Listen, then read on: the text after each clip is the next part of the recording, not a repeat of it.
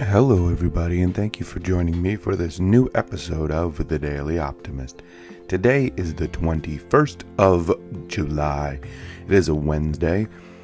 All right, there is a lot of stories that are happening right now. A big concern in our world is still coronavirus, COVID-19. There are new reports coming about the Delta variant. There are new reports coming about whether we should be wearing a mask or not still, and reports saying that when students go back to school this fall, it may be best for them to wear a mask as there's no vaccine for children under 12 yet. So there's a constant turmoil that's still in our lives, and we're trying to find our ways of going back to what we thought it was before, or a new version of that, depending upon you and your life. But it is not easy to go through and hear these stories, and I just want to say, make sure you are getting information. Don't just rush to decisions. Do your best to gather as much information as possible. Okay? It's tricky. It can be scary, but it doesn't have to be, or you don't have to be going through without knowing what's happening. Just do your best to find some information, ask questions, talk to somebody who may know more than you. All right, but of course there are plenty of positives about days as well. And don't worry, I'm going to get to those in just a little bit. All right, we'll get to our first news stories in just a moment. Thank you for joining me. My name, of course, is Elijah Manning, and you are listening to The Daily Optimist.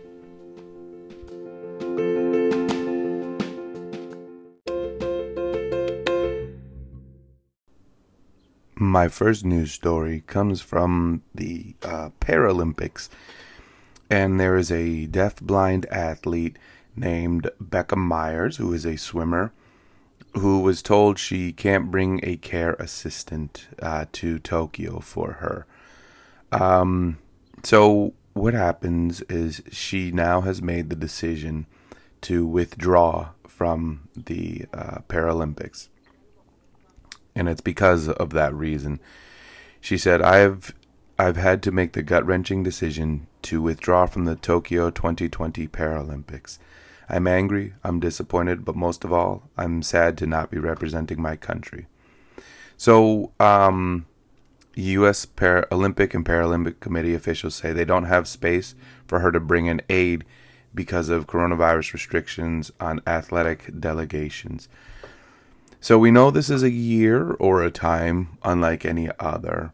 The story is when she was in the Olympics in 2016, she was alone and she felt overwhelmed by having to get around by herself. So then she had her mother, Maria Myers, accompany her at all her competitions as her personal care assistant. But now that is not going to happen. She said, I would love to go to Tokyo. Swimming has given me my identity as a person. I've always been Becca the swimmer girl. I haven't taken this lightly. This has been very difficult for me. But I need to say something to affect change because this can't go on any longer. It's rough. It's tough. The USOPCs, that's the U.S. Olympic Paralympics Committee, they're allowed to bring the 34 athletes, and they supported by one dedicated personal care assistant along with six coaches, and that's what they're saying they're allowed to bring. Now, I don't know what Japan has said, but obviously they have to bring limited numbers. But this is a tough one because she won 3 gold medals at 2016 Olympics, and now she's expected to be doing even more great things as she's been doing them. Capturing championship after championship at other competitions. So her former coach, Bruce Gemmell, he's a famous swim coach. He said, "Your heart just breaks for her.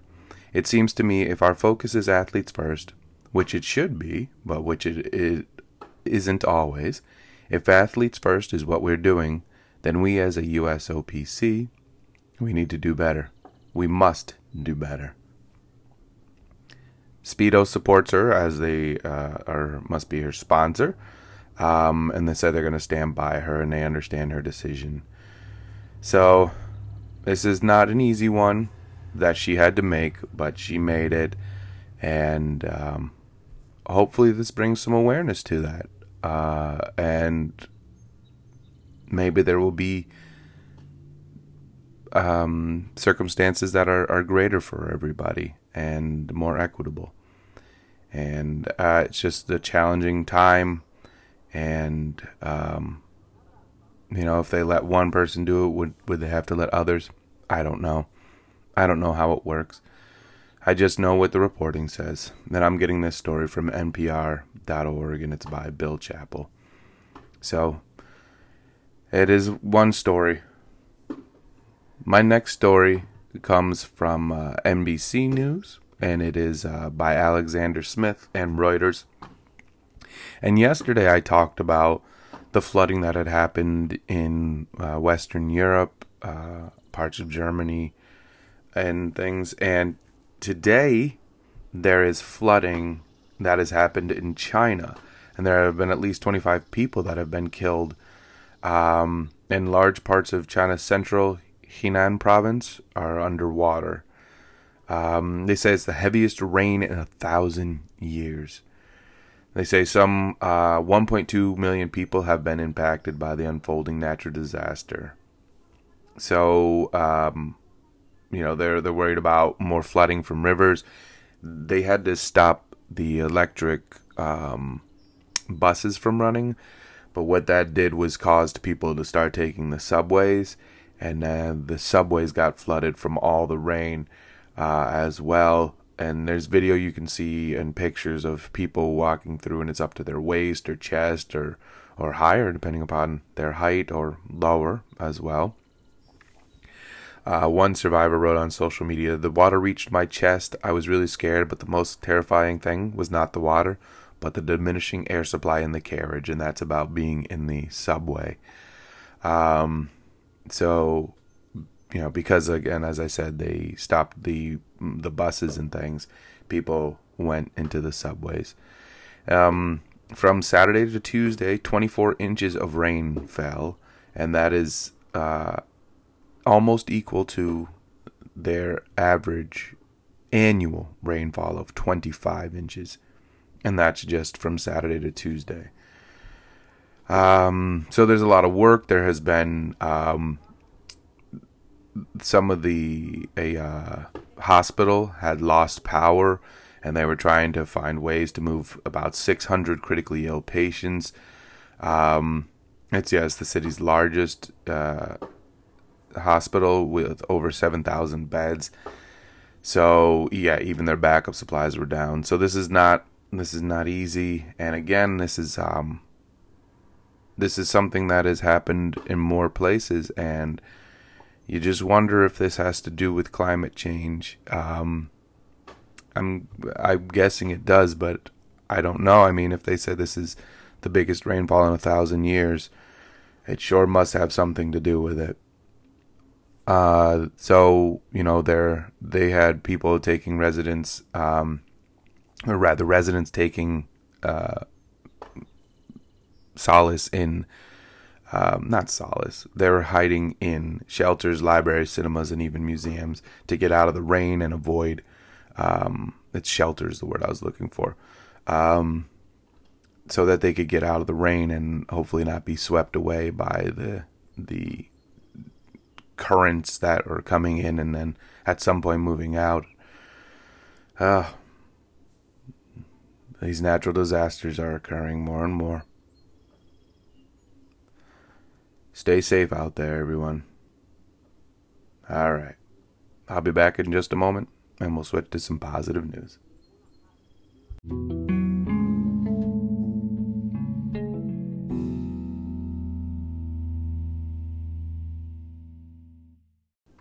All right, it's time for the positive side of things. My first news story comes from Good News Network, and it is by Andy Corbley, and it is about trying to have more renewable energy. So I'll get to that. The future belongs to renewable energy is a quote made by Mukesh Ambani, who is he's the Asia's richest energy baron.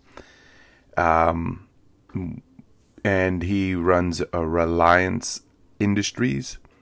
He's the chairman of Reliance Industry, which is one of the largest oil companies on the planet.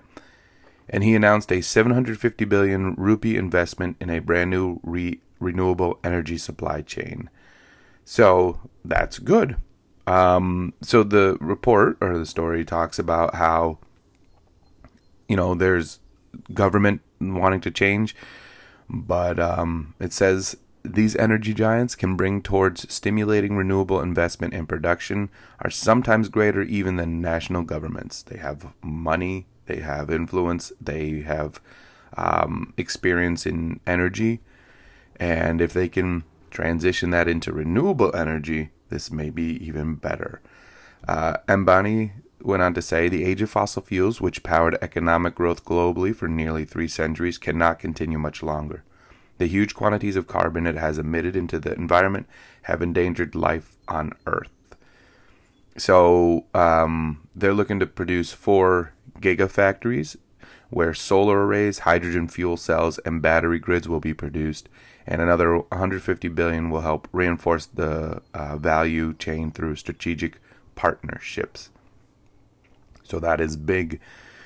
Greenland themselves have also decided to work more in renewable energy. They have announced that all future oil and mineral exploration will cease, and they say it's because of climate concerns and desires to invest in green energy.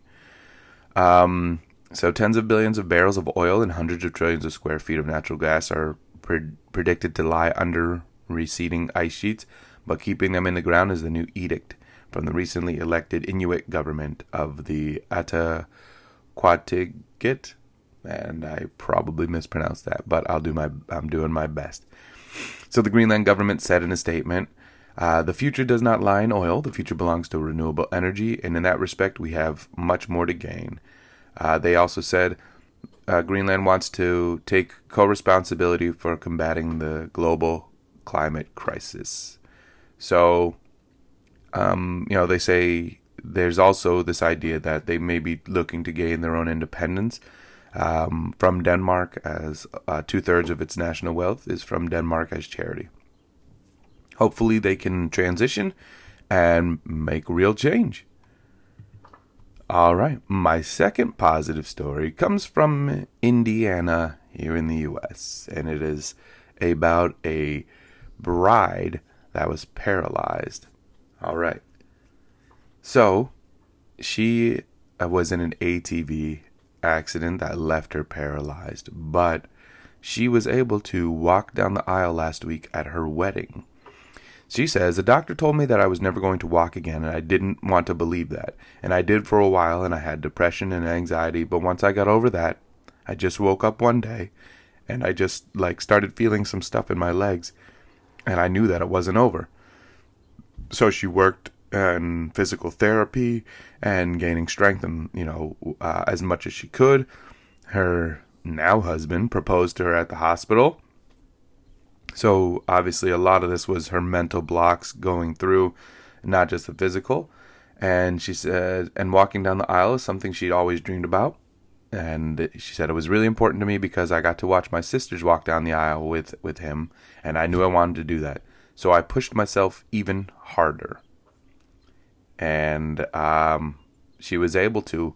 Her sister said that she posted videos and a photo and said, she leaves me speechless. So I'll just say, Brittany Bedwell inspires me to never give up. to believe in miracles, to stay strong, to defy the odds, to love deeply and freely. Happy wedding day, baby sisters. You are stunning and strong. But that's not the end of it. So, what also happened is because of the injury, they told her she would not be able to have kids again. However, she is now 4 months pregnant. So, miracles all over the place. I wish her nothing but success with her family, and her husband. Amazing. I thought that was a wonderful story. All right. So that brings me to the positive step, thought, whatever you like to call it. And it is about wins and losses. So when you have a win, enjoy it. Okay? And it could be just a small thing. You know, if you're trying to lose weight, it could be you lost a pound this week. Awesome. Enjoy your win. If it is something, major, you got a new job, enjoy your win. Whatever the case may be, really take time to enjoy your win. And losses. Sometimes with losses, we get a little overwhelmed, and we kind of lose ourselves in the loss. And we don't need to do that. A loss is also a moment to learn. Okay, I know it's not easy, especially when you're in it. But as you take time to look back at it, you can hopefully find yourself ways to say, this is why I lost. This is where I messed up. This is where I'll do better. We sometimes don't learn from our losses, and we just take one after another. But what we want to do is try to turn those losses into wins. But if we don't learn from them, they'll never get to wins. So enjoy the wins, learn from the losses, and move forward. You got this. So, my quote today comes from Vince Lombardi, who is known for obviously being a football coach, the Vince Lombardi Trophy that they win in football, and he was also an executive in the NFL. And the quote comes like this: "The price of success is hard work, dedication to the job at hand, and the determination that whether we win or lose, we have applied the best of ourselves to the task at hand." One more time. The price of success is hard work, dedication to the job at hand, and the determination that whether we win or lose, we have applied the best of ourselves to the task at hand. So, we can't always win, but did you try your best? Did you? Because that in itself is a win. Okay? Working hard is a win. Doing the best you can is a win. And when you do lose, reevaluate. Did you truly lose? Or was it just a moment that you can change going forward? You got this. I know you do. Thank you very much, everybody, for making it through this episode of The Daily Optimist. I appreciate each and every one of you for taking the time to listen. Also, please rate, subscribe, and share. You know where I was going. Rate so that other people can find it. Subscribe so you never miss it. And share with anybody who needs a little positivity and optimism in their day. I appreciate you all. I will be back with you again tomorrow. Until next time, everybody, please be well.